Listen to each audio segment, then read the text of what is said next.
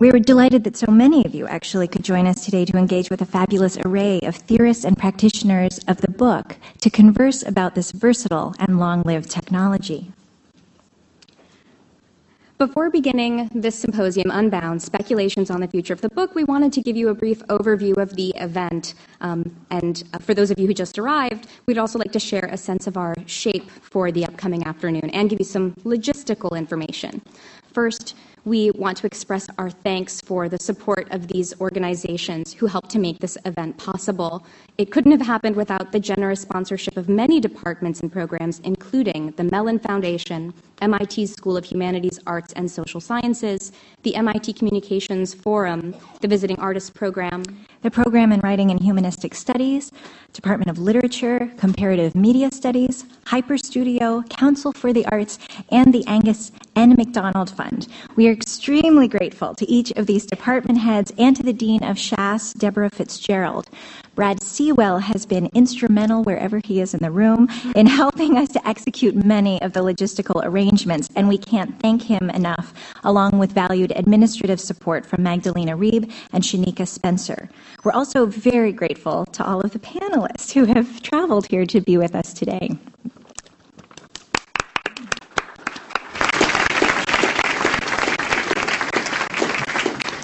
As you know, the symposium hopes to explore the future potential of the book by engaging a range of users, makers, thinkers, and dreamers of this versatile technology to ask some key questions. Is the book an artifact on its deathbed or a mutable medium transitioning into future forms? What shape will books of the future take? We view this event as participatory, and we anticipate a lively discussion ahead. The symposium began last night with a kickoff reading by Canadian experimental poet Christian Book, who, among other poetic acrobatics, has worked for the past decade to engineer an unkillable bacterium so that it becomes not only a durable archive for storing a poem, but a poet itself composing a poem in response, a poem that he hopes will outlast terrestrial civilization. The project, the Xenotext, intrigues Gretchen and I for the way that it addresses questions of portability, ephemerality, platform specificity, and ultimately bookishness. What would it mean to write a book in DNA, and who will read such a book, and how? This morning, the symposium continued in MIT's Institute Archives and Special Collections and in the Wunsch Conservation Lab, where Stephen Skuse, Pat Olson, Nancy Schrock, and their kind colleagues led us through an array of rare books and manuscripts, ranging from a 14th century hand-illuminated Book of Hours to a complete run of Diderot's 18th century encyclopedia to miniature books so small that a library could veritably fit in the palm of a hand, and Volvels and maneuverable book parts, among many other treasures, that invited us to see and handle the rich and ranging evolution of this technology. If you missed the open house but are interested in visiting the archives, please don't hesitate to contact the librarians who will welcome the chance to help you make arrangements to visit. Visitors also had a chance to see an exhibit of artist books in the Roche Library's collections that was put together by a Masters of Architecture student, Samuel Ray Jacobson. It's called Bookish, Artist Books from the collection of the Roche Library of Architecture and Planning, and if you would like to visit the exhibition, you'll find details on the last page of your schedule. Building on these opening events and grounded in this visually dynamic and haptic history of the book, we have arranged this afternoon's activities along a somewhat chronological arc with 3 panels. The first is unbinding the book, the second is reshaping the book, and the third is electronic literature and future books. Between those panels, coffee breaks, and in our outside atrium here, and the adjoining Cube Theater will feature an interactive showcase of creative projects that engage the future of narrative and storytelling. We hope that during those breaks you'll look for the creators of these projects to talk with them about their work, and you'll use it as a chance to talk with one another. MIT prides itself on interdisciplinary collaboration and an ethos of open source initiatives. We hope that this symposium builds bridges in some way to each of you. Please go out of your way to introduce yourself to strangers, to the panelists, to other participants, and to us. Don't be bashful about approaching a stranger, sharing your name and your stake in the book. As we witnessed over the course of the registration period, the symposium attendees and panelists reflect a fascinating and wide range of perspectives. We are delighted to welcome writers, scholars, book artists, publishers, editors, conservators, programmers, librarians, designers, curators, students from around Boston and beyond, even as far as Germany. We received an outpouring of interest by a number of people who couldn't actually make it here today because of either time or distance. We will be recording today's panels, and they will be available on our website, futurebook.mit.edu, in the coming week or so. If you don't see them in a timely fashion, feel free to get in touch with either Gretchen or I. In addition, we want to thank those of you who helped to begin today's conversation by posting blog posts to the website. We have had some lively activity there from a range of individuals, and thank you to each of you for your contribution to that conversation. We hope it will continue after this symposium, and if you're interested in contributing to the blog, get in touch with either of us. Our contact information is on there. We'd also welcome any photographs or commentary kind of post-mortem on this event. No pun intended. A final note before we begin. The panels are structured less traditionally, with shorter presentations to allow for active audience participation during each accompanying Q&A session. We encourage you to share your questions about the book. Microphones are set up on both side aisles. Please come to the briefest microphone to ask your the closest microphone to ask your question. We hope that you will share your name and a brief statement about your stake in the book to give us a sense of a range of the perspectives in the room and help you find others with similar interests during the breaks and the reception. If you're wedged within the rows, please raise your hand so the microphone can travel to you, and please stand if possible. Additionally, we were overwhelmed by the scope of interest in this event. We had initially planned this as a small gathering for local scholars, practitioners, and artists interested in the future of books, and it's been such a wide-ranging group of people who wanted to come, we didn't want to close registration. So this is a room that accommodates 200 people, and we have 250 registrants. For that reason, the first 3 rows have been roped off so that those of you who registered in advance were guaranteed a seat, but we can filter in and fill in these seats, and if you see that people are standing in the aisles, please do fill in toward the middle. We apologize for the smallness of the room, and we appreciate you bearing with us. And thank you so much for being here today. Yeah, welcome to Unbound Speculations on the Future of the Book.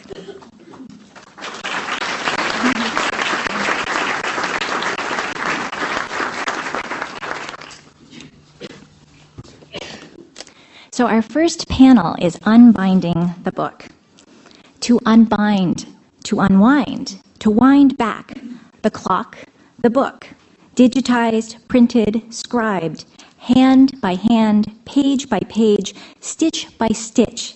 To speak of the book unbound suggests its essence is somehow bound, that to understand its internal logic, a book can be picked apart like a clockmaker dissects a watch.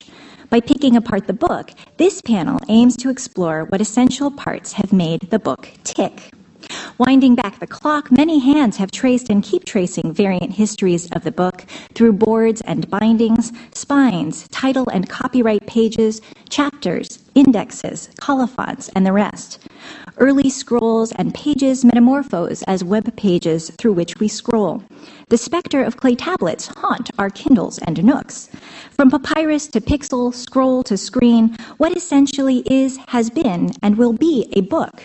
What parts have sloughed away like shed skins, or mutated into new parts of this resilient, mutable medium? This morning, as mentioned, we started in MIT's Archives and Special Collections and in the Wunsch Conservation Lab, where visitors tangibly handled the history of the book, an object that some people in this room might call an artifact, others an art, others a technology. This panel unbinds the book to re-examine its pages, margins, bindings, and other parts that have been saved or discarded, traced across history to see what and how and why these and other parts matter. Bonnie Mack will begin our conversation with her talk, Entanglements of the Page, in which she draws upon her research on medieval manuscripts from her new book, How the Page Matters, to explore the role of the page in the production and transmission of knowledge. Bonnie is an assistant professor at the University of Illinois with appointments in the Graduate School of Library and Information Science and the program in Medieval Studies. She recently co-curated an exhibit interrogating scholarly practices of the 21st century entitled A Cabinet of Curiosity, the Library's Dead Time, and is working on a new book project entitled Implications of a Digital Revolution. With this sense of the stature of the page, we move to James Reed Cunningham to learn about the long and happy life of a book. Jim is a bench-trained bookbinder and book artist who has taught conservation, served as the president of the Guild of Book Workers, received the Distinguished Alumni Award from the North Bennett Street School, and currently serves as associate director for digital programs and preservation at the Boston Athenaeum. Jim will discuss the history of the Codex and why books didn't die out long ago, while also examining the origins of contemporary book art, using some of his own books to describe the book as an artwork rather than a mere carrier of information. Returning to the page, but moving into its margins, Wynne Kelly discusses leaving an open margin, the example of Herman Melville, considering the margin as a creative space for writers, critics, and artists. Wynne has taught on MIT's literature faculty since 1985 and is a font of knowledge for all things Melvillian, publishing and editing books on this author while also working actively with the New Bedford Whaling Museum in projects related to the museum's concerns, not to mention her activities in digital humanities and electronic scholarly annotation. Finally, before opening up the conversation to Q&A, Mary Fuller will discuss where the old things are, the books we forget. Mary is a scholar and professor at MIT, working not only with old texts, but increasingly with old and rare printed objects like annotated books, maps, and globes. Her books include Voyages in Print, English Travel to America, and Remembering the Early Modern Voyage, English Narratives in the Age of European Expansion. In this talk, she engages another kind of old book, the books that are uncatalogued, in storage, queued for discard in MIT's storage annex, and think about the dynamics of forgetting books and collections, as well as the work of returning them to memory. Without further ado, I'd like to invite Bonnie Mack to the podium.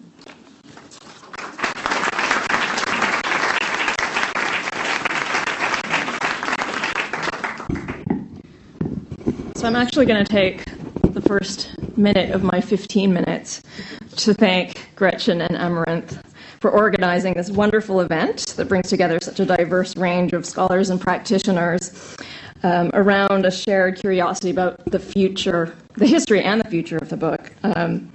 It's a great turnout, and I look forward to the lively discussion that surely will ensue. So let's give a round of applause to Gretchen and Amaranth.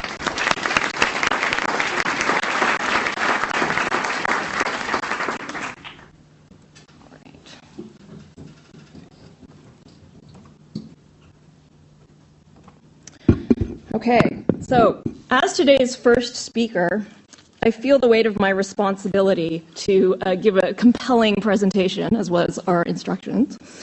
So I feel this responsibility keenly, and I hope both to lay some groundwork and offer some provocation for our speculations on the future of the book. As Gretchen mentioned, I am a medieval historian and have been working on the page as a space of communication, thinking about it as an interface that has been with us for over 2 millennia. My interest in the page was born out of a suspicion that its physical configuration, so often overlooked in examinations of text or image, is dynamically linked with and entangled in our practices of reading. I would later discover that this work would bring me into continued conflict with 21st century discussions that often frame the digitization of books as a liberation of knowledge. In order to explore how the book was a first-hand witness to the effects of its own embodiment, I tracked a particular text composed in 1428, the Controversia de Nobilitate, through various iterations, you see some of them in the slide, in Latin, Italian, French, German, and English, from handwritten copies on parchment and paper to printed editions also on parchment and paper, and digitally encoded versions of the same. What I found by looking across 600 years of history was that the designers of the page consciously developed visual, graphic identities for the text that responded to different audiences and their reading practices. For instance, the reading audience of the text in Latin was a humanist one, a learned community interested in the scholarship of antiquity. In addition to adopting classical tropes and themes in their compositions, the humanists graphically emphasized their relationship with the past on the page with a special style of handwriting reminiscent of ancient Roman epigraphy that has become known as the humanistic hand. Pages were thus constructed with verbal and visual references to classical sources, transmitting claims about the intellectual pedigree of the humanists as well as their social aspirations.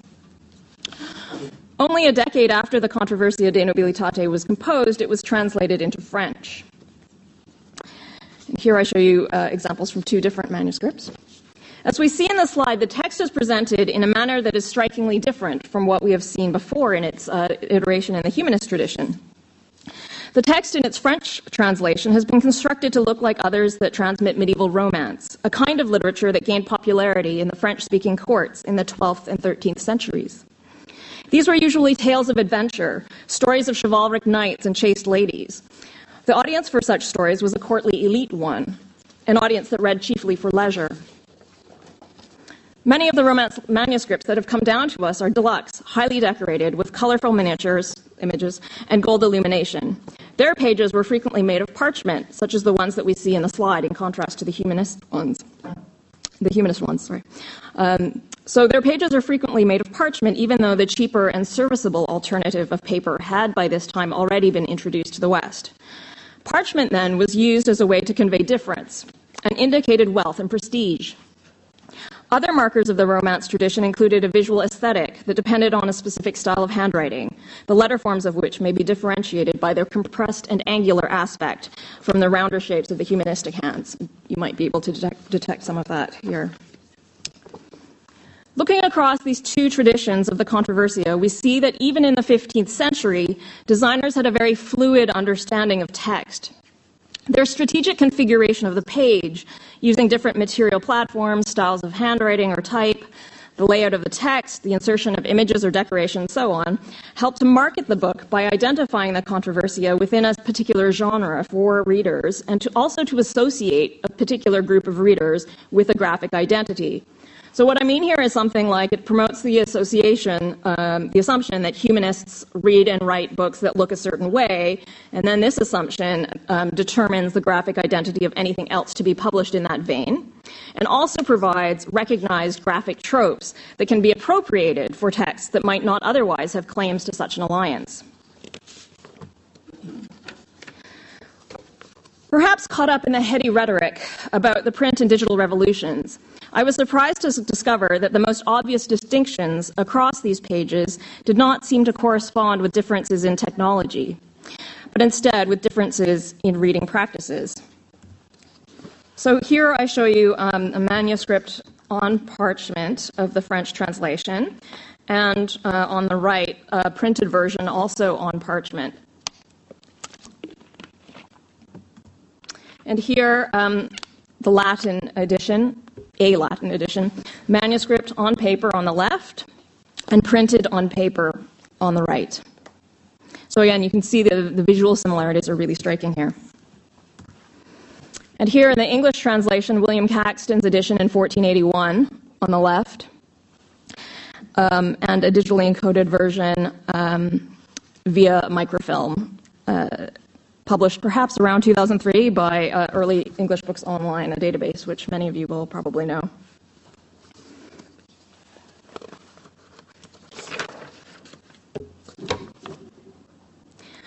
I did not detect significant ruptures in the material cultures of the book of the 15th and 21st centuries that would substantiate claims of a new age of information or a more democratic engagement with knowledge.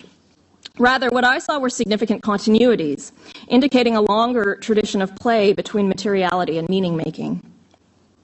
That the archival evidence seemed to be at odds with prevailing notions about the history of the book surely had consequences for the production and circulation of knowledge. But how was such a thing to be studied?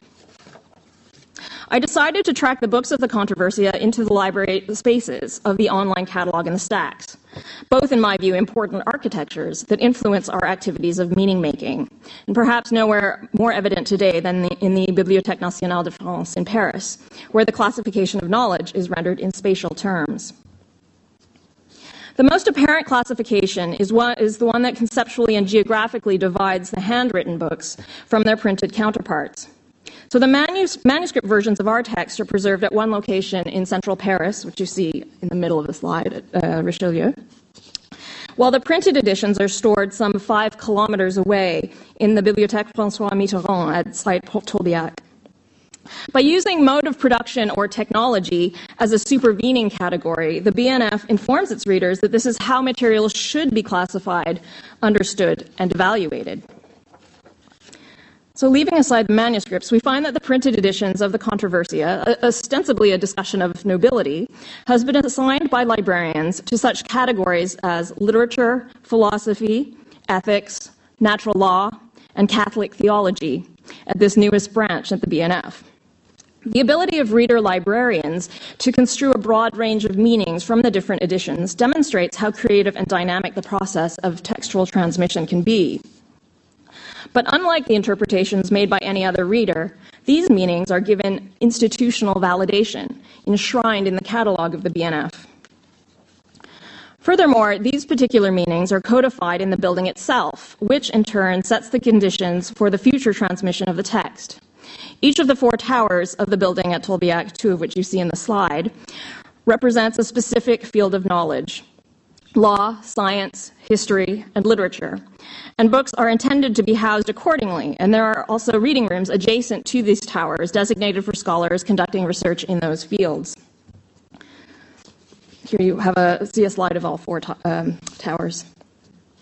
So because of the intellectual division of the books of the Controversia, readers may find themselves identifying with and bridging at least 2 or 3 even disciplinary fields.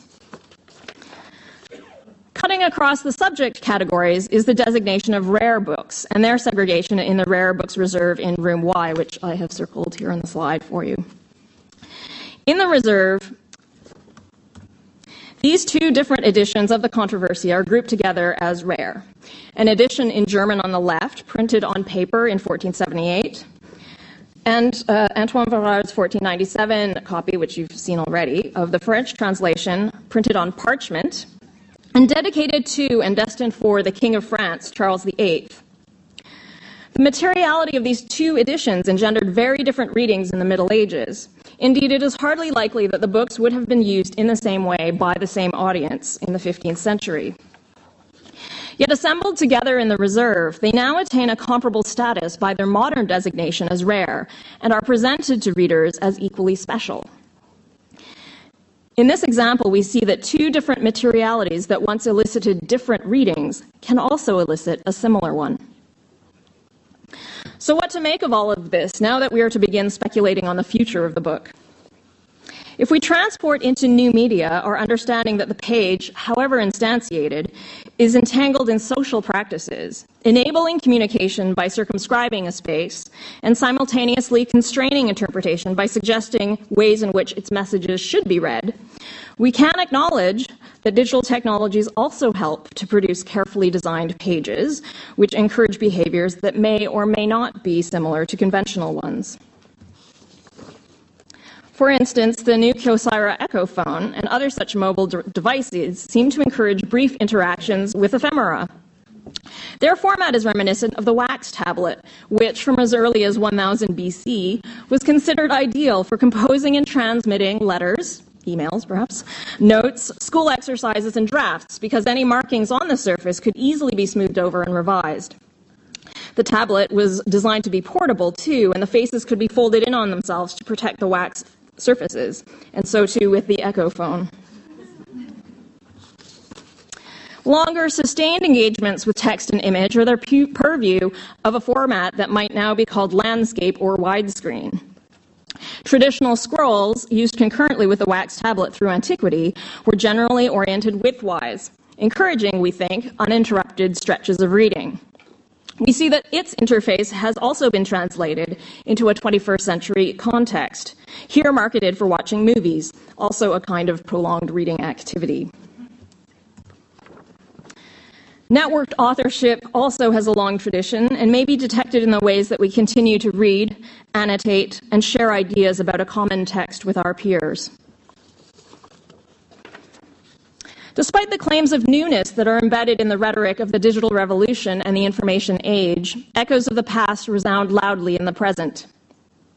These are not merely superficial similarities, but evidence of a genealogy, a long-standing relationship between our reading practices, our reading materials, and the meanings that we construe from them. With such a history in mind, we might approach digital technologies as yet another phase in communication, a product of what came before, entangled in what came before, rather than a replacement for it. We could then focus on mobilizing 2 millennia's worth of design towards enhancing, complementing, and augmenting the reader's experience. We might imagine foregrounding the advantages of different media simultaneously to generate a sense of wonder, here with multiple projections of the page that communicate the overlapping declarations of canonical text, marginalia, and commentary. Or foregrounding the connection between the physical and the virtual page, between the libraries of the 16th century and those of the 21st, to raise awareness about the enduring significance of the past upon the present. The challenge ahead is to envision reading and writing environments that can both do justice to our rich traditions and bear witness to the passage of time. Guided by this agenda, we are no longer attempting to overwrite the past with digital technologies, but are instead building a future that is cognizant of its own history. Such a future of the book may be one that accommodates a range of voices and facilitates diverse modes of communication. It may foreground the marginal and multiple. It may indulge in a broader sense of play. It may privilege our senses of touch and smell. In these experiments, and here is my provocation, we might discover that the future of the book is not necessarily tied to digital technologies, but indeed goes far beyond them. Thank you.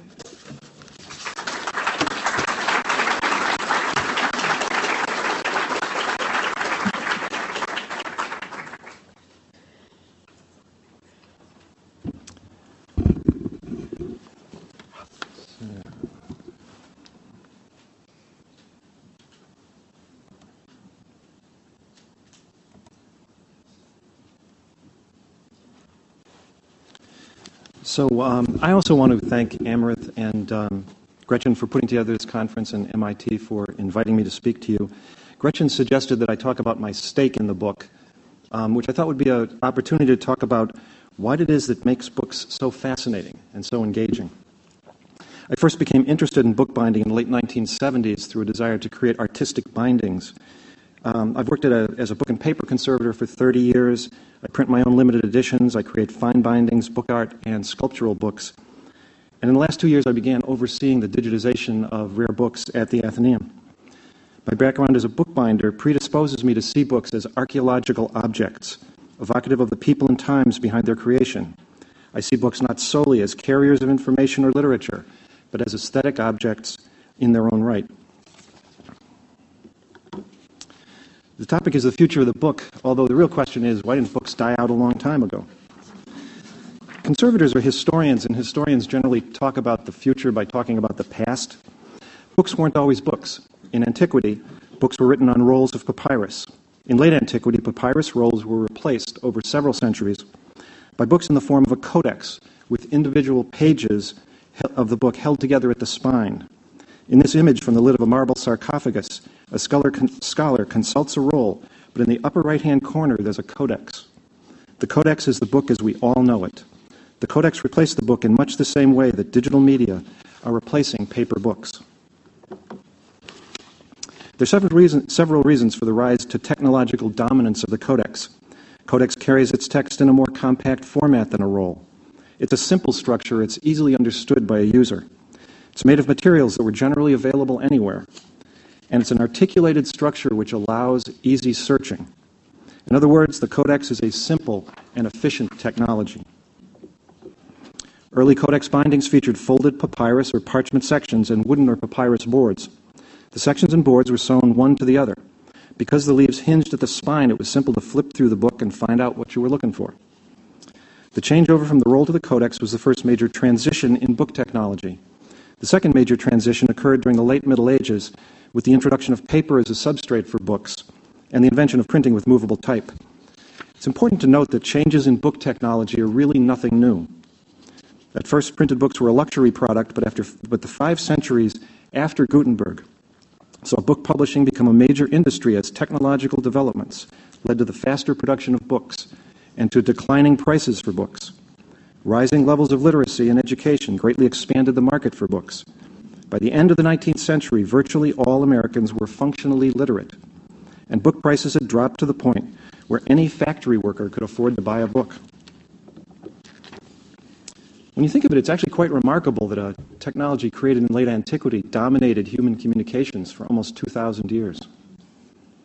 So now I'd like to consider how the book became an art object during the 20th century. Contemporary 21st century book art really is the result of the confluence of 4 trends. First were the luxurious livres d'artiste. They're created in France in the early 20th century. These books were printed letterpress on handmade papers with illustrations by prominent contemporary painters. Livres d'artiste were often bound by master bookbinders in unique artistic bindings referred to as design bindings, in which the text or illustrations were a catalyst for the binder's design. These French binders were the first to integrate modern art styles such as Cubism and Surrealism into bookbinding. Where previously art styles were applied to the exterior of a binding as mere decoration, the 1920s and 30s saw the integration of modern art styles beneath the surface design. The second influence on 21st century book art began during the 1960s when artists began to experiment with the book format, and the interaction of art movements and traditional book structures resulted in the development of what, for want of a better term, are referred to as artists' books, or book art. This is Ed Ruschi's Every Building on the Sunset Strip. This book is 25 feet long when extended entirely and features sequential photos taken with a camera mounted on the back of a truck driving down the Sunset Strip in Los Angeles.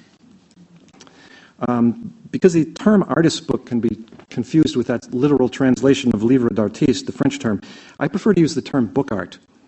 There's another reason I don't use the term artist's book. It's because it suggests that there's an artist who created a book, where what you really have is a book that is also a work of art. That difference, from my point of view, isn't purely semantic. The third influence on contemporary bookmaking began in the 1960s and 70s when letterpress printing, papermaking, marbling, bookbinding, and other arts of the book all experienced revivals. This change was both economic and social and resulted from a new generation turning to craft work as both a career and a calling. The final influence on contemporary book art is the emergence of digital media and desktop publishing in the 1990s. These days, everyone with a computer and a printer is a publisher. Digital media have led to an explosion of innovative and evocative books in recent years. This book was actually created using a laser cutter controlled by a spreadsheet. Books have been illustrated since the invention of the codex, and contemporary art styles have always animated illustrated books. But since the 1970s, there's been a really dramatic change. This art has created both the content and the object. Here we see the change from the book as a reliquary, just as a container for text or information or literature, to book art that is an integrated artistic creation of a single individual. That's an enormous change from historical precedent. Books were manufactured objects with contributions from an author, an illustrator, a printer, a binder. Historically, it was very rare for a single individual to create an entire book. So I see 4 primary influences on contemporary book art. It's first the livre d'artiste and design bindings, the discovery of the book format by artists, the revival of the crafts of bookmaking in the late 20th century, and digital media. I've long thought that my career parallels these developments in the arts of the book during the last few decades. So I thought I'd show you a few of my own books before returning to the future. I have to admit I never expected to be a conservator. I originally got into this out of an interest in doing design bindings, but of course it's, as many of you know, it's impossible to earn a living doing design binding. This particular book has boards that were fabricated from 5 layers of thin board to create a sculptural surface. It's almost topographical. The all-over geometric layering of the boards feels really wonderful in your hands. This is a book as a sensual object. This is the first limited edition I did. It's entitled Dead Doors. It has loose photographic prints in a matchbox enclosure. I publish one book every few years. They're usually printed inkjet on photographic or Kozo papers. And the edition is relatively small, and each copy gets a unique binding. During a visit to Dublin in 2000, I took a series of photographs of doors on an abandoned warehouse on the waterfront.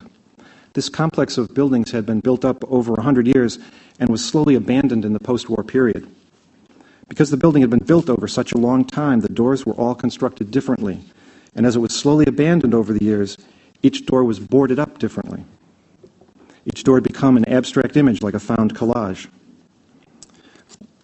My editions are printed using pigment inks, which I think are generally considered archival, although they're sort of as archival as things get in the digital world. I'm fond of that saying that digital documents last for forever or for 5 years, whichever comes first. This design binding uses a long stitch with punctured boards and has an alum-toed goatskin covering. Books aren't just text. They're not just visual. Books should appeal to all of the senses. One of the reasons that I'm sort of attracted to leather and parchment and papyrus and gold and paper is that they look good and they feel good. I mentioned before that books are sensual objects. Books should feel good when you're handling it. It should feel good in your hands. I think binders share a secret. It's that intoxicating physical pleasure of books. There's a strong current in contemporary book art of books created as three-dimensional sculptures, meant less to be paged through than to be displayed in the round. It's one of those objects that makes certain people ask if it's a book or not. The impossibility of defining what is a book is actually one of the great attractions of a book. Books are such subtle assemblages of information and language and beauty that it really becomes impossible to describe what the attraction they create in us is. I'm not sure if it's a book or not that it really matters. So this book also demonstrates why it's impossible to show book art using a PowerPoint presentation. It's just not the same experience, because much of the essential experience of objects like this is tactile. Sequencing of pages is also central to experiencing book art, and you only get a shadow of that experience looking at images on a screen. I've never found video useful for this purpose also. There's something about having people's hands in the picture that really interferes with your experience. And also that turning the pages software that you see on a lot of digital sites, I find that incredibly lame too. It's not like a book at all. Book art may not be the future of the book, but it's certainly a future of the book. Now to the question of whether the book is a dead technology. Because digital technologies make it easier to create and manufacture books, there actually are more books printed every year despite all the talk of the decline of the paper textbook. To a certain extent, there's a zero-sum game, though, between paper books and digital books. Only 2 years ago, the sales of e-books exceeded those of hardcover books. Just this year, the sales of e-books exceeded those of paperback books. It's pretty obvious that moving forward, the Codex will not dominate cultural exchange and education in anything like the way it did in previous years. When thinking about the future of the book, it's clear that the days of the Codex as the primary carrier of information is almost over. We should note the difference between books of historical or artistic value and books for general use. Books that merely carry data will die. Phone books are already dead. There can't be anybody under the age of 50 actually using a phone book. This book is available online in the Athenaeum's digital collections. It's Common Sense by Thomas Paine, one of the most influential books in our nation's history. The Athenaeum's copy belonged to George Washington, and he signed it on the title page. Digital programs at libraries and archives make historical materials more widely available by focusing on items with historic, artistic, or literary value. When you take a copy of a Stephen King novel with you on vacation, you go to the beach with it, you pretty much know that it's going to be discarded or recycled. That's really just a book as an ephemeral consumer product. Having scanned Washington's copy of Common Sense, we're hardly likely to toss it in the recycling bin. In thinking about the future of the book, there are many parallels to other dead technologies. Daguerreotypes were invented in France in the late 1830s and were the first commercially successful form of photography. I always use this as an example. I just love this kid. He's got this plaid outfit. He's just great. The daguerreotype was a direct positive process with no negative. A thin sheet of copper was coated with silver and exposed to iodine fumes, after which it was exposed to light. Mercury vapor was used to develop the image, which is fixed in a salt solution and toned with gold chloride. A daguerreotype must be stored framed under glass because the surface is so fragile. It's a very complicated process and was replaced within a couple of decades by simpler technologies. The first online digital collection created at the Athenaeum was a collection of daguerreotypes. The Athenaeum was collecting daguerreotypes when they were new technology, acquiring our first one in 1853. Daguerreotypes are now dead technology, but the Athenaeum still actively acquires them, and we catalog them, we conserve them, we exhibit them, loan them, we digitize them. It almost doesn't matter if a specific media or format is dead or not. Even were paper books to cease entirely to be printed, we'd still collect rare books. Some technologies die out completely and some survive in reduced form, which I like to refer to as boutique technologies. The vinyl record album is a boutique technology. The paper codex will likely survive in some form, at least as a boutique technology. So I mentioned at the beginning of the talk that this was a chance to explore why anyone would create and conserve books in a world in which the paper codex is threatened with extinction. I may not exactly agree with Michaud that books harass me, but I don't really seem to be able to not create books. I don't really know why I create these objects. For me, making books it's an automatic activity. It's unconscious, really. It's less an occupation than a way of life. I really think that changes in technology are not about technology, they're about people. As long as there are people who love books, and even though we don't really know exactly why, books will endure. When there are no longer people who love books, books will die. It's that simple. Thank you.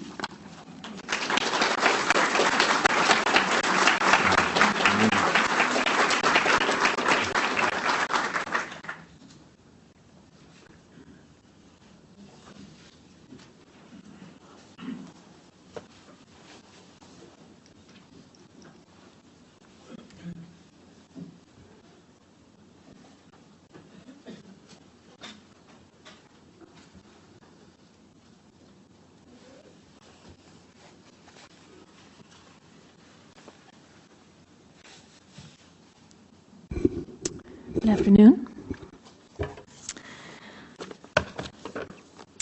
I don't know how to use this. I'm a Mac person. Okay. Here's where our knowledge of marginalia may come from in the modern age, a romantic version of it from Edgar Allan Poe talking about margins and pencilings. My title comes from Melville's novella, Benito Cereno, and describes the anxious distance that the Yankee Captain Delano keeps from a dubious Spanish slave ship captain, Benito Cereno. Delano says, in short, to the Spaniard's black letter text, it was best for a while to leave open margin.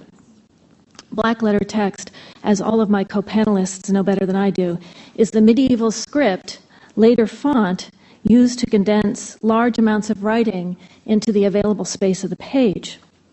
Herman Melville knew enough about medieval and Renaissance texts to appreciate not only their economical letter forms, but also their creative use of margins for illuminations, as well as annotations and finding aids. I would like to show you various margins in Melville's writing and reading in order to reflect on the margin as a creative and critical space within book history and, we hope, in the future of the book. Melville offers many ways to think about margins, namely by writing about them as geographical and creative spaces, by using marginalia in the texts of the books that he read and borrowed, by inspiring critics, biographers, fans, and artists who fill the open margins surrounding his work, and finally, by modeling a way to use digital forms of marginalia in teaching, as I will show you through an annotation project called Miximize that I am developing with Kurt Fent in MIT's Digital Humanities Lab, the HyperStudio. In his novels and poetry, Melville played with the multiple meanings of the margin, here as a line,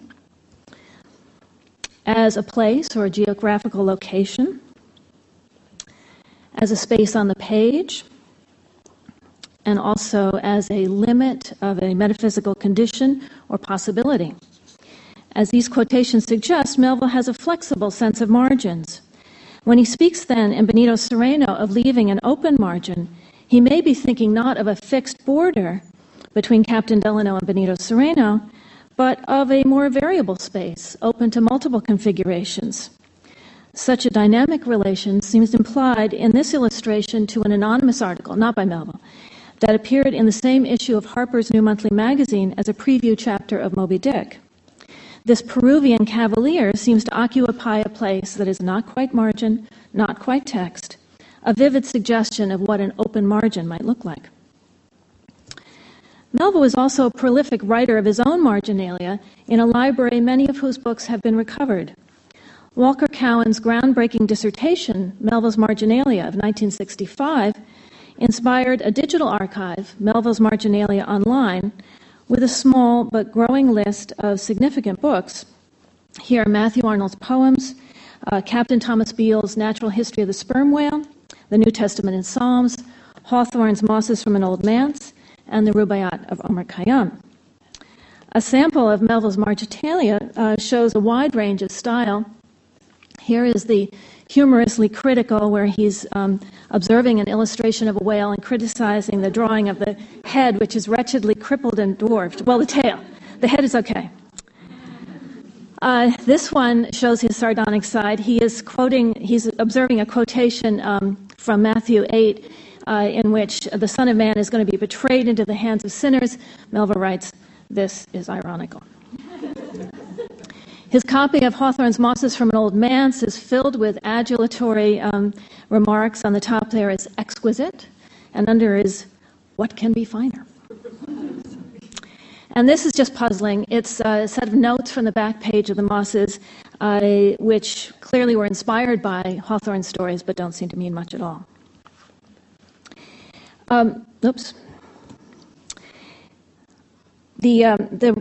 His Marginalia has opened up a wide range of issues for scholars about his manuscript writings, about his use of very idiosyncratic forms of markup, his X's and marginal lines and underlines, and the development of his sense of audience and of himself as a critic and author that seems to emerge in the Marginalia. Just as the margin provides a critical space for Melville's writing, Melville criticism has grown and flourished in an open margin around him. As member of the Melville Society Cultural Project, a committee of scholars affiliated with the New Bedford Whaling Museum, I have observed a particular set of margins, namely the critical space around Melville's books, especially in the second half of the 20th century. The Melville Society Archive, dedicated in 2002, began with the private collections of Harrison Hayford and Merton M. Sealtz Jr., towering figures from the great generation of Melville scholars, mid-20th century. Together they edited the text of Billy Budd, which you can see was a total mess, the 15-volume writings of Herman Melville, and Sealtz's volume, Melville's Reading, up there on the top, was the first inventory of all the books he was known to have read. Because of the peculiar nature of these donors and their relationships to each other and to other scholars in the Melville Society, the archive includes a number of scholarly manuscripts, proofs and galleys, and annotated texts. These suggest a somewhat clubby, intimate world of scholars speaking largely to each other, especially in affectionate inscriptions that abound among the books. This, by the way, is Herschel Parker, who is the sort of the last member of that generation, the youngest, writing to Harry Hayford to say that his paper was late, the first volume of his magisterial biography.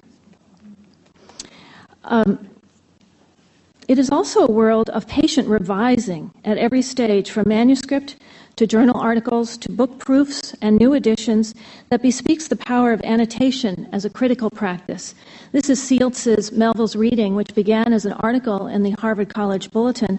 He bound the pages and began cutting and pasting with print and then later handwritten annotations that grew until he had a text, which was published in 1966. And then again in 1988, he was still revising, adding new information, new entries as he went. We have all that in the library.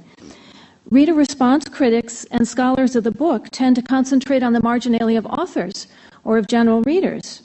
In the marginalia of scholars, we find a distinctive subculture deeply interested in problems of reading and making books. Besides authors and critics, I am also interested in another group working in Melville's margins, writers and artists who find ways to recreate Melville's characters and themes in a new idiom. George Klauba, for instance, who began life as a tattoo artist, has illustrated Moby Dick with strong fantasy elements, giving characters the attributes of birds and borrowing from comic books and adventure stories. Writers like Sarah Jeter Naslund and Frederick Bush have appropriated Melville's characters and plots and remixed them in their own novels. In his Bone comic series, Jeff Smith has developed the character Phone Bone, a passionate fan of Moby Dick, and here he's insisting that the book does not put you to sleep. Fine artist Frank Stella has created a conference room at MIT. I think you have to have an appointment to see it. It's called Luhulu, and it's based on Melville's novel Omu. He has also produced over 135 works in different media, at least one for each chapter of Moby Dick, from small prints to enormous sculptures and installations. There's a very fine book on that work by Robert K. Wallace. Just as interesting to me is the book work growing out of Melville's text, a few examples of which I can show you here. One is Claire Illouz's The Whiteness, a letterpress rendition of chapter 42 of Moby Dick, The Whiteness of the Whale. Her use of heavy white paper relieved by letters and ghostly impressions conveys Melville's representation of the whale's whiteness in that chapter.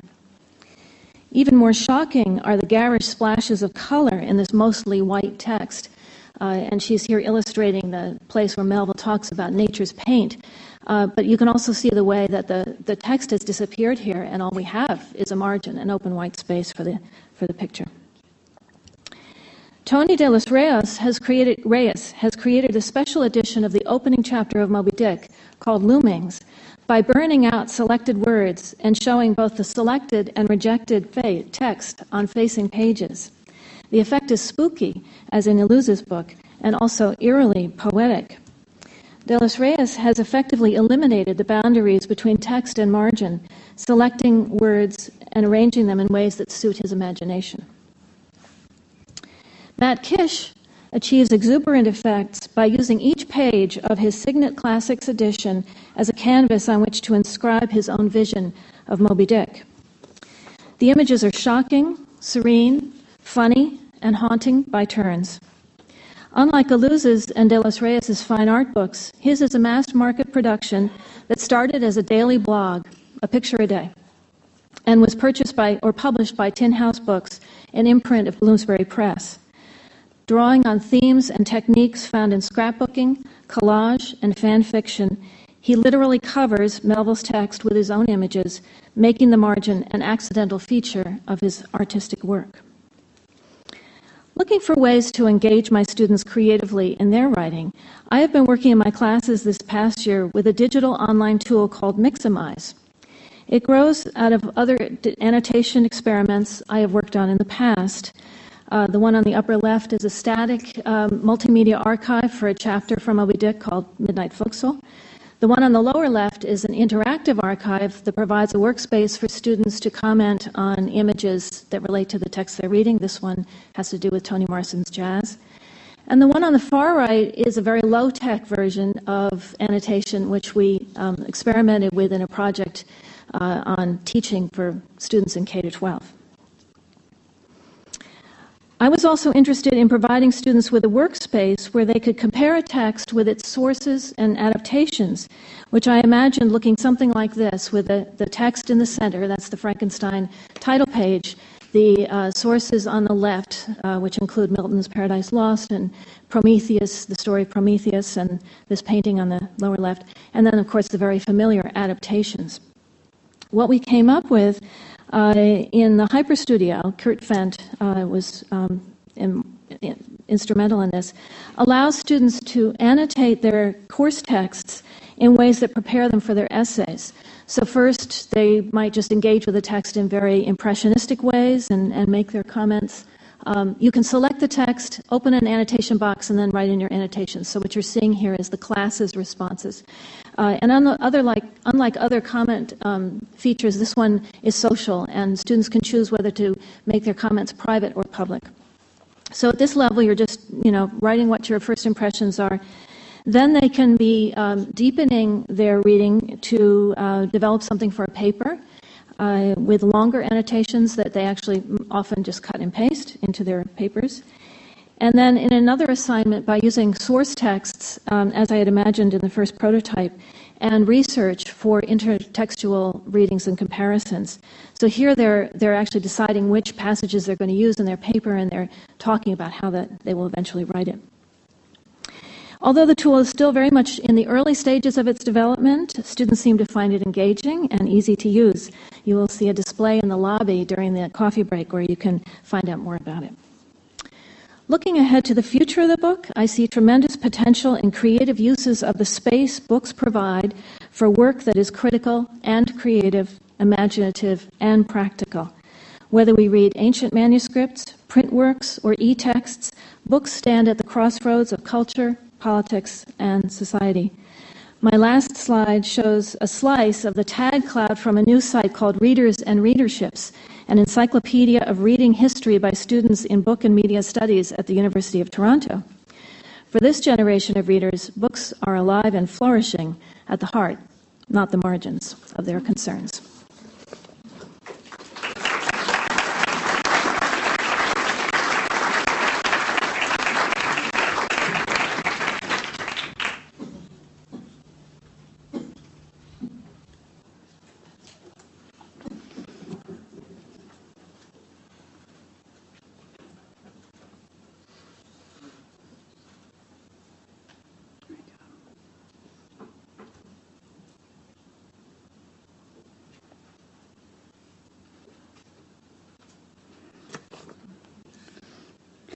So, thanks for being here, and I want to thank Gretchen and Amaranth and the sponsors of this event for making it happen. We've been asked to talk about our stake in the book, and I'm going to take that literally by talking very briefly about what I do with books professionally as a frame for what I've been thinking about with respect to the book both recently and locally. My own research is on the history of early modern exploration and travel writing. And because I'm a literary scholar rather than a historian, it's more specifically on the way that experiences like Drake's circumnavigation or the settlement of Jamestown get formed into narratives and make their way into print. Some of my recent work has been about tracing the ways narratives like these get reshaped and re-understood through their physical instantiations as books. So, for example, here is one of two later editions of Walter Raleigh's account of a naval battle, originally printed in 1591. One produced as a cheap popular narrative for propaganda purposes. This is for sixpence, very proper to be read by sea officers and British sailors. This other one, with illustrations by Howard Piley, has conceived the narrative as an aesthetically pleasing work of literary and visual art. So given these kinds of interests, and because I work in the Renaissance, I've clocked a lot of hours in rare book libraries looking at books like this one that are unique physical objects. This is a 1624 account of the colonist John Smith's experiences in Virginia. You'll see him being rescued by Pocahontas at the lower left-hand corner of this illustration. And you can also see that it was annotated by an early 17th century owner with various kinds of finding aids. This is a list of the maps in the volume on the inside of the original cover. I've also gotten interested in the visual media that go along with geographical narratives. A few years ago, I wanted to write about this English globe from the 1590s, one of only two that survives from a very long print run. The archive where I was in residence had a related globe produced by the same engraver around 1600, and so I was very fortunate. A crew of people took it out of its glass case in the treasure hall and let me climb around the globe taking close-up pictures. Increasingly, I wanted to share this kind of interest and experience with students so that they feel entitled to look at old books and perhaps also come to feel invested in them. Many of my classes include field trips to the Rare Book Room at the Boston Public Library. Last fall's class wanted to see objects that would change their idea of what a book was. So here you can see some students looking at a late medieval genealogical scroll. And here is a kind of blurry image of a book that also functions as a scientific instrument. not unlike the one on exhibit over in Building 14. So old books have been an increasingly central part of both my teaching and my research over the last 15 years. Not just books whose content is centuries old, but increasingly books whose paper and ink and binding are old themselves. But of course, what I've described to you is a very particular kind of experience with old books. The experience of objects that are privileged as valuable, rare, and meaningful. And often, as in the case of that globe, for instance, the experience of having privileged access to these objects. Pre-modern books are valuable and rare, but even they are also in many ways robust and durable objects. More recently and locally, I've been struck by the elusiveness of books and collections, their ability to disappear in place, to be collectively unnoticed, forgotten, and unfound. It's taken more than 20 years on the faculty at MIT for me to discover that my institution owns an archive of works in maritime history dating back to the 1500s, or that MIT owns some of the same books that I've been traveling across Cambridge or across the river or across the country to look at or to show my students. For me, those particular rare books were so unfindable that effectively they didn't exist. And that kind of experience makes the value of an event like this one especially very, very apparent. And again, I'm very grateful to Amaranth and Gretchen and also to the people from the libraries who are participating in this. So on the topic of invisible books, this is of course a moment when anyone involved with physical books wonders whether we're about to witness their actual disappearance, perhaps followed by a reappearance in virtual form. Libraries themselves will be and are being transformed as collections bump up against physical storage limits, as the economics of publishing and acquisition meet the fiscal constraints of institutional budgets, and as institutional space planners turn a hard eye on the bounded spaces of a central campus. And these are things that I hear a lot about from the perspective of wearing my other hat as a faculty officer here. As I thought about this talk, what I kept coming back to was another collection of books here on campus, books that have already been deprivileged and fallen largely out of view for a faculty member like me. The way this came about was that Nick Monfort and I share an interest in physical media of various kinds, and it turns out that the library catalog isn't a great way to search for materials by, for instance, size or what they're made out of or how they were printed. So earlier this semester, our colleagues Patsy Baudouin and Mark Zarko from the Hayden Library made it possible for us to get into the library's storage annex stacks and look around for ourselves. As soon as I got there, I wanted to take pictures, both of the space itself and of the collections, and I wanted to write about it. The library storage annex is a capacious, even cavernous space, one that's not particularly designed to facilitate easy access. Some of it is visibly orderly. In other places, you see the work of ordering in process, and these are materials being shifted from Dewey Decimal Cataloging to Library of Congress. Another kind of ordering is also taking place. Right? So what kinds of books are in here? Many of them are mundane and often repetitive. Outdated German technical journals, departmental records, a weird journal of local governance whose binding decayed onto my clothing, mimeographed information on water rates in Kansas, soil surveys. One set of folders held declassified documents relating to nuclear experiments at mid-century. Another cluster of envelopes, and there are quite a few of them, yielded only empty space. What was in here? Some things are rather miscellaneous. Others may be on the shelf by accident. I'm pretty sure that one's accidental.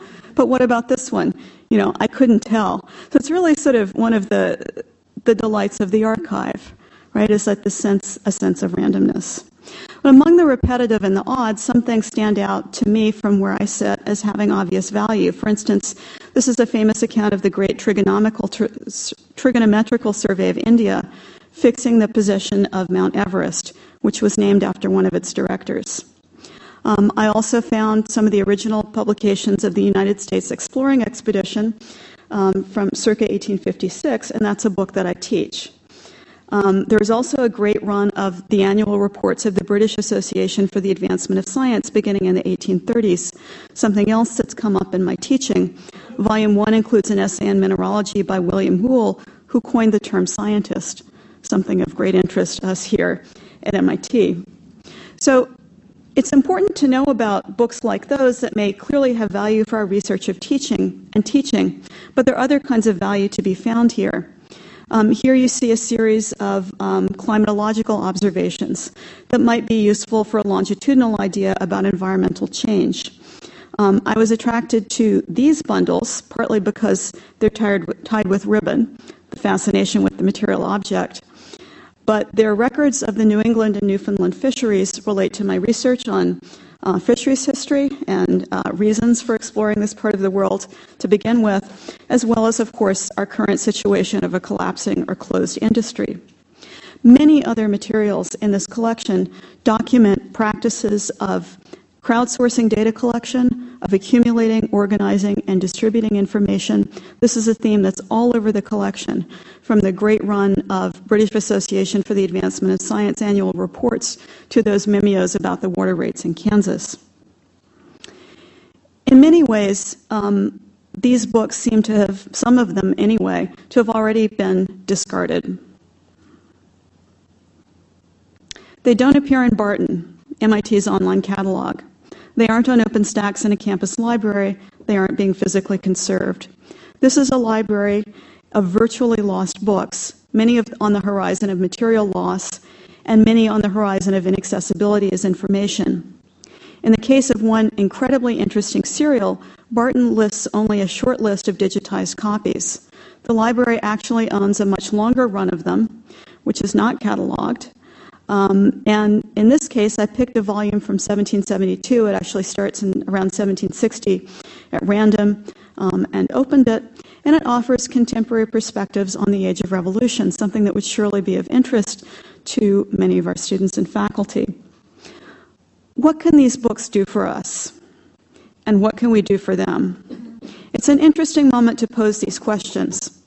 Residential education itself appears poised on the brink of an epochal transformation, or at least that's what I've taken away from developments this year and even this week. None of us knows yet quite what that will look like or what will be enabled or disabled here on MIT's physical campus and others like it.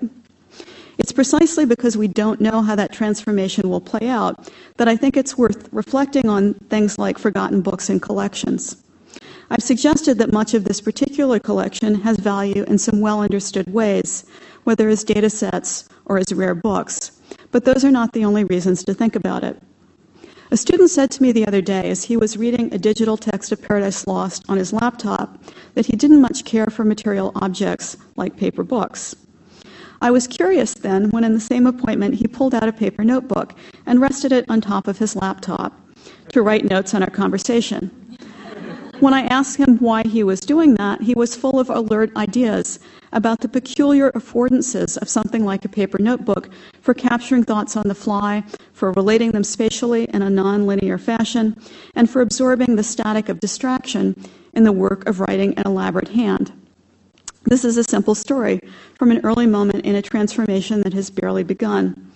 But simply put, I think our future students will want material books, but probably not for the same reasons we do. I think they will have reasons that we can't yet imagine.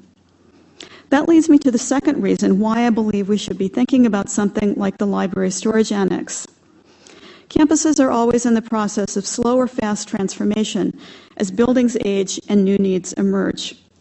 Here in Cambridge, the emergence of edX, the new partnership for online education between MIT and Harvard, will doubtless inflect the current process of physical transformation already under MIT under the rubric of MIT 2030. As we rethink the residential campus, we need to think about not only the uses of co-presence for teachers and learners, but also the affordances of physical spaces and physical objects. What spaces need to exist for books and other media objects and for the people who want to use them? How will those spaces be structured, conceptually and physically, so that we can find what needs to be found and who needs to be found? What are the costs of hanging on to the objects and information that matter, and how do we decide which ones they are?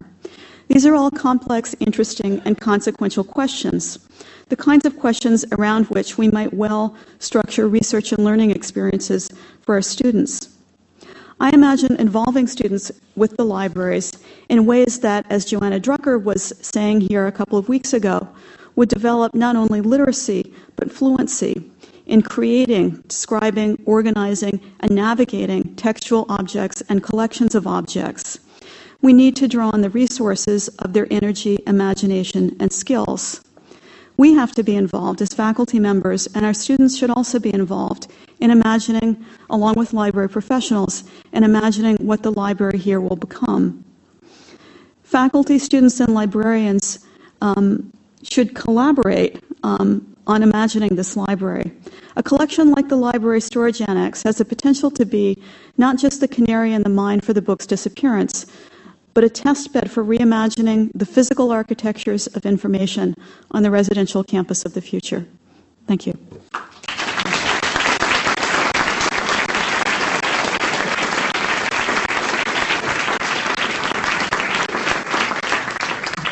Thank you so much to each of our speakers for those wonderful, provocative presentations. We will now welcome questions. Again, a reminder to come up to the mic if you possibly can.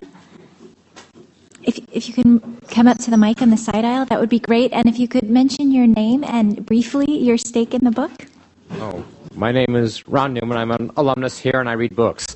My question was for the last speaker. I'm curious whether I didn't realize we had so much uncatalogued material in the MIT libraries. I'm wondering, did the material become uncatalogued in the process of transition from a paper card catalog to Barton, or was it uncatalogued even before Barton existed? I think that question could probably be better answered by some of my colleagues who are actually from the libraries. I see some of them here, and I wonder if they'd like to speak to that. I was thinking about that in the context of what Nicholson Baker was writing about what we lost when we got rid of the paper card catalog, and whether what you just saw was an example of that. Right. I mean, that's a phenomenon that I run across all the time. But does somebody want to speak to that?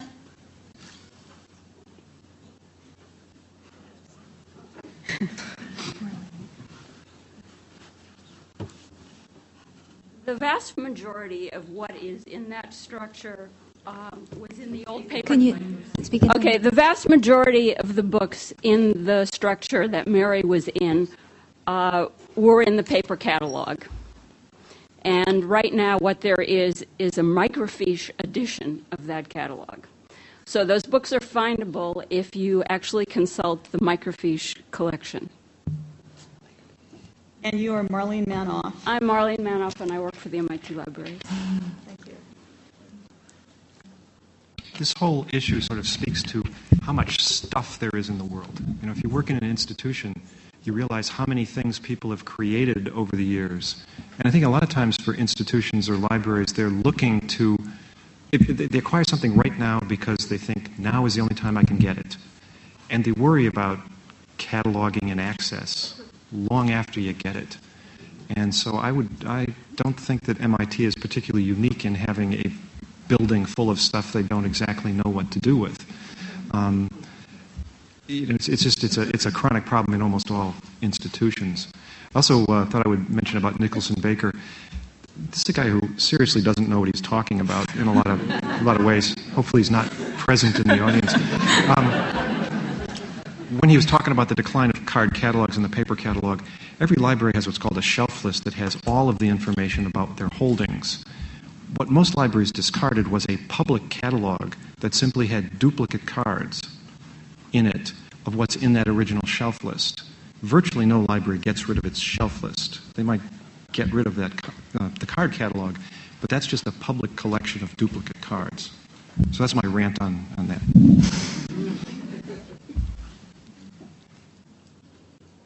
I'm Susan Rady Klein. I'm the Acquisitions and Collections Librarian at UMass Dartmouth. I have a rare book business, and I'm a writer. So I have a lot of perspectives, but I was particularly interested. This is a question for Professor Mack. I was very interested in the French Romantic analogy that you indicated one of the iterations of the text.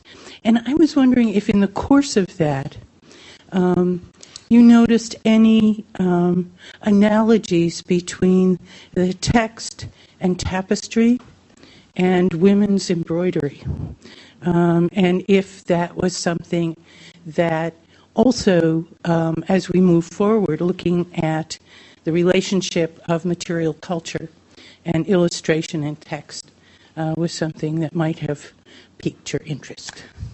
Wow, thanks for that. So let me just quickly do a correction here. So it's more properly called the Romance tradition, not romantic. Romance meaning from the vernacular French.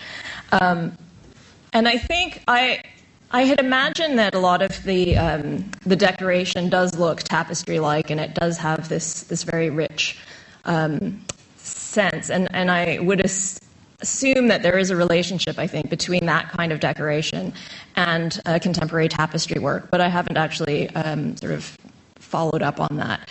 What you'll see in manuscripts from that era, 15th century, northern, sort of produced in Paris and the Low Countries, is that you actually see it's surprisingly common. So, I mean, it looks amazing on screen, but actually, if you look at a lot of 15th century manuscripts from that area, it's actually it's not that exciting because there's a lot of it.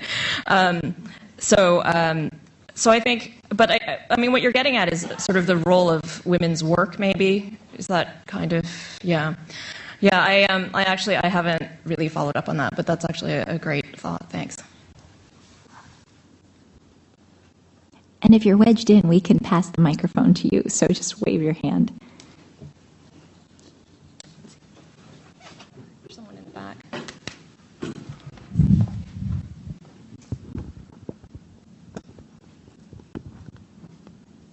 Hi, I'm Robin Sanford. I'm a catalog librarian at the University of New England in Portland, Maine, also Biddeford, Maine.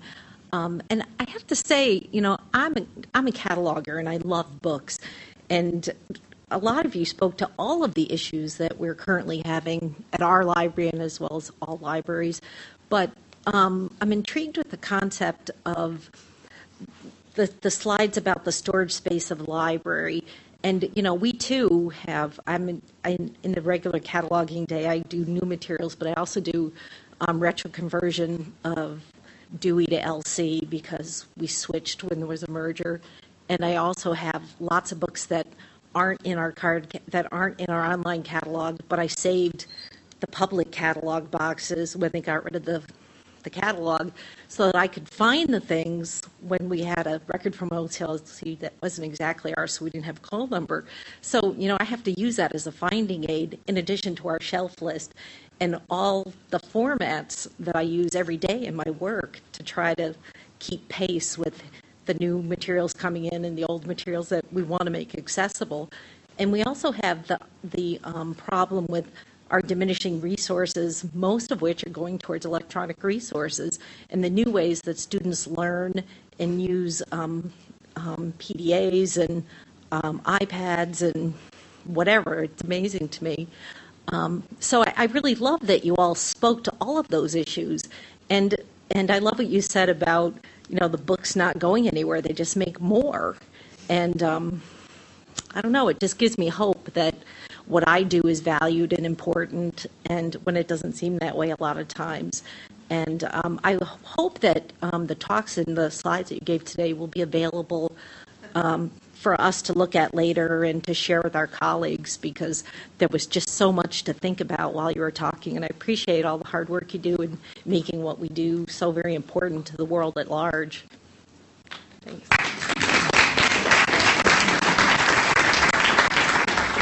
I think we appreciate the things that you're doing and the kinds of problems that you're talking about. It's hurrah for librarians and archivists. Yes.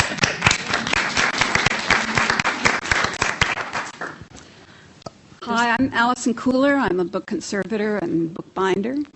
I'm also doing research at the moment about the book as an object and how we're losing our it's hard to summarize quickly, but what I'm trying to do is help a layman understand that the book is more than a physical object, that it is a cultural artifact, it's a social artifact, it has many different components. And part of what I'm trying to sort out through that process is what the learning advantage is of having your hands on an object to seeing it on a screen. And I've been trying to do some research on the value of haptic experience, but I'm not getting very far. And I wondered if any of you in the room had any experience with that kind of a study and could send me that direction. Is that clear? I can address one part of that, which is that in my research on the online or the digital annotation tool, I'm constantly coming up against students who say, but I like to write in my book. And what we've discovered is that that's the first step. And they can begin to annotate digitally after the initial one. And they're looking for a tool that will allow them to circle things, underline, draw arrows, write exclamation points, wow. And we don't have the it's hard to develop something that flexible. So there's absolutely a need for the direct experience with a pencil. I just wish I could substantiate that in a formal study because I have so much anecdotal evidence. It's all anecdotal. Anyone who's taught anything knows that if you have something concrete or physical and you hand it to a student, they learn better than if they see a picture or they read about it, or if somebody's standing up in the room talking. I do a lot of teaching of conservation, and I try to always teach with, they have to have a tool or a book or something in their hands the whole time. That the PowerPoint is not terribly useful for that kind of thing. And so I don't think you'll find anybody who teaches who doesn't know that. There just isn't a whole lot of proof. I think my particular sort of anecdotal response to that is that a student of mine in brain and cognitive sciences was saying to me yesterday on this topic, yes, of course, there's lots of research about that. I think we're not the right group to tell you about it. Unfortunately, maybe somebody else in the room, though, does know. Ian Kahn, Ian Kahn, Lux Mentis Booksellers. I'm an antiquarian book dealer who does a lot with modern fine press, modern artist books. And I really want to thank Allison for that question, which leads directly into my question and an item that is with Allison right now for some conservation work. I'm interested in how, as digitization broadens and deepens, we avoid losing content to the fact that the effect of becoming simulacrum, that you lose the nature. For instance, the book artist Ken Campbell, where a sheet of paper will go through a press as many as 20 times and actually has a textual, deep, sculptural feel. There is no way you can look at an online image of Ken Campbell's 10 years in Uzbekistan and understand the work. You can't experience it correctly. I have a set of books with Allison right now for work. It's the OED, and you can get it online, and it's clean and simple, and you get your information from it. The set she has embodies the 40-year period, the 40-year life of the printing of the first. The spine labels shift from Murray's dictionary to Oxford Dictionary to Oxford English Dictionary, and the last 10 are in their original fascicles. You lose that when you're merely absorbing data being fed to you digitally. And how do we capture objects' place, a book's place in the universe, when it's merely zeros and ones being transferred? I think you have to remember that digitization is just a means to an end. It's just a matter of libraries making items more accessible, especially to people who can't physically get to that library. I think there are very few librarians who think that they're actually going to be replacing the books. I've had a few people mention to me that they're kind of worried that no one will want to come in and see anything anymore if everything's online. But we just scanned a collection of photographs by Bernice Abbott, because there's going to be a show at MIT, and we have a small display of the photos at the Athenaeum. And this digital collection online is just great. It's spectacularly gorgeous. And then I went and actually looked at the originals, and boy, that online collection looks terrible by comparison. I mean, it's just, and so I think there's always that hunger with people to have something that's real and physical and direct. Maybe it's because I organize digitization programs. I'm not particularly afraid of them replacing the object or of losing anything because you still have the object. If it's a program where you're scanning something and tossing it out, then that's quite different.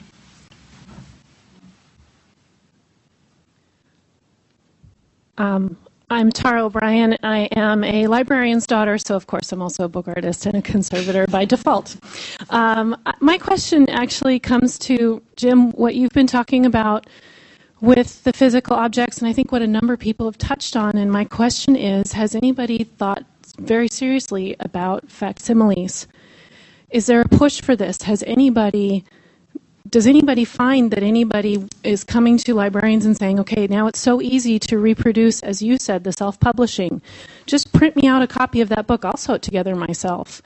Does anybody else find this sort of an interesting idea that we should be pushing for some of these rare books and manuscripts and one-of-a-kind items to be reproduced as facsimiles so that people can get a hold of these objects? And then, Mary, you're the question from your student who said he can't relate to these objects but then had this notebook. So I would just be curious to anybody's opinions. If you've thought about this in depth, if you've not thought about this in depth, I would just really like to know what other people's thoughts on facsimiles are. Sort of got started on my research career working with a long run of facsimiles of early travel narratives. Nobody was able to give me a bibliography back then, and so I just went to the library and looked for red covers for the Da Capo Teatrum Orbis Terrarum facsimiles. But you're thinking, I'm not sure about this. Mass consumption, like that beautiful Volvel in the library. I want a copy of that. Fine, print it out flat. I'll put it together. I could do that. Or a cookbook from 1865 that was some housewife's manual of how to cook, I don't know, pheasant that her husband caught. It has all the stuff on it. I'd love to have a copy of that. So you're thinking about... me, and I don't know if that's just me or if anybody else. So you're thinking about sort of print-on-demand facsimiles of cool, rare books. I've looked into that, and the problem with print-on-demand facsimiles is you are really constrained by size. I'm thinking facsimiles that are more respectful to the object in the size that it comes in.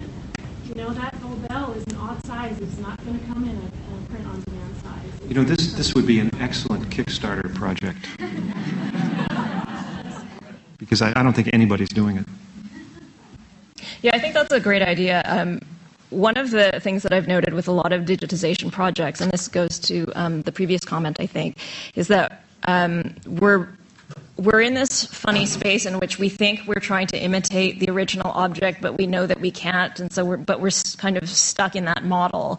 Whereas, what you propose, I think, really takes advantage of the possibilities of, having a print-on-demand book that has Volvels, and that, in some sense, that's it almost offers a kind of emulation of the experience, because a lot of the early printed books in that vein actually had it printed such that the owner should cut out the pieces and assemble the Volvel themselves, right? So it's almost like not like a reenactment, but it's a re-performance in a 21st century context of what it was doing. So I really love that idea. Go ahead, do it. I'm Richard Minsky. I'm a book artist, and I started the Center for Book Arts in 1974. Addressing the question of the haptic and non-textual content of books that's informed by the artifact, there are a couple of things. One, there's a link now on the website resources for this conference to the conference we had in the year 2001-2002 symposium called Text E, and it's in the Internet Archive, and it's Text in the Age of the Internet. There are a lot of papers, and some of them address this, along with two follow-up conferences from the Institut Nicode, if you're looking for scholarly resources, that are on art and cognition, which relate to the way that we cognate So there's a quick way of finding those, and you can follow that straight through. But more than just anecdotal, I think. We all have anecdotes, but so I'm going to give an anecdote. And this is a woman who came to me who was with a cookbook in 1973 that she wanted me to rebind. And it was $50, which was a lot of money then. She could have bought a copy for $5. But she had used this book for 50 years and falling apart, and it was stained. But every one of those stains is a memory. So the important thing is that the information in a book is not just the text, but is actually, it's like when you're dancing, the times you remember is when you fall down. So you remember what happened to the book. So the books are actually tangible records of events, number one. Number two, how many people in this room have never had the experience of getting vibes from an old book, particularly those who hold incunabula, early manuscripts? Who has not picked up the vibes of the previous reader from the book by one means or another, where you get transformed in your reading experience and understand the information differently? Because, for example, for me, it was holding the copy of Adam Smith's Wealth of Nations that had been held by the Minister of Finance of France with his signature, changed my understanding of economics. So there's information that you get that is non-textual information that gets transmitted by the physical artifact that those brought up in an era of digital reading will never have. It's interesting to respond to that, because in some ways, maybe people who grow up in a digital era don't have that. I'm not totally convinced. I mean, one of the interesting things, I pointed out that there's been this big renaissance in all of the arts of the book. If you go to the North Bennett Street School in Boston to the bookbinding program, the students are relatively young. Most of them are in their 20s or early 30s. And I think that there is a desire on the part of people for some kind of tangible thing to hold an object. It's not... I think as the world gets more digital and things are more kind of fake and false, there's something actually quite comforting about an actual object. And so I'm not convinced that you're going to raise a generation who don't appreciate the objects. I think you're just raising a generation that has a harder time putting the phone down and looking at the object. But that's a different problem. Well, I guess at this point I'm moved to say something in favor of digitization. It's one of the things that I've noticed in my teaching over the last 10 or so years. I mean, we could talk about scholarship in the way that an archive like Early English Books Online has absolutely democratized across the profession access to primary sources. And I read a dissertation a few years ago where a student was working on the text that I work on, Hakluyt's Principal Navigations, which is, sort of 2,000 pages. And he could only, his access to it was so mediated, by editions. I mean, it was like reading it through a post slot. Being able to get the books that you need and to see them, even in a poor quality copy, is not to be sneezed at. But more sort of interesting than that in a way is, I started to notice maybe about 10 years ago that my introductory students who are not literature majors were beginning to do archival research on their own because they could find materials online. And this is the kind of thing that when I was in graduate school, people would complain about being expected to do on their doctoral orals, right? But my freshmen who came here to do, aeroastro or bioengineering or something like that, were coming in to talk about a Whitman poem and saying, I found these manuscript drafts and I think draft 3 was actually better. Let me show you the image. So I'll just throw that into the hopper. Hello, my name is Wesley Foster. I'm a computer engineer.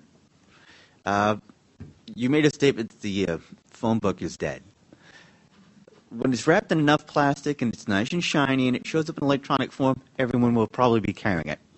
And as for your library, if you go by at night, you'll see the kids outside of the library holding up their notebook computers trying to desperately download stuff at midnight. Don't think the library is going to go away. They may be looking for other stuff, but they'll be looking in the library for it. Yeah, I wouldn't say libraries are going away, although I think phone books pretty much are. When it shows up in the right form, we'll all be carrying it anyway. We have time for one more question if anyone wants to pop up. Thank you.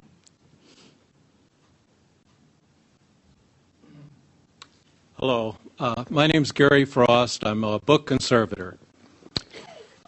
There is another way to look at the binary discussion between the affordances of print and screen books. And that way, I would offer, is to look exactly between them. And the take-home, once you examine their intersection, their interplay, and their interdependence, the take-home is that the physical books are self-authenticating and the screen books are self-indexing. Now, that is a very, very eerie circumstance. Each is fulfilling the other, and you could project that neither will flourish without the other. What you hear advocates of screen reading, what do you always hear when a person advocates print? Smell and the feel of a book. Those are euphemisms for a whole set of affordances. We talked about the haptics. The hands do prompt the mind. I won't go into the bylines here. What do you always hear from screen advocates? Always. The value of a good story, the disembodied text, as conveyed in a story. And so, again, if you think about it, it's a very, very eerie interrelationship. The hands prompting the mind and the mind prompting the hands on the one side, but the two formats actually complementary, that neither will flourish without the other. Thank you. That actually brings us to the end of our session. Again, I want to thank the panelists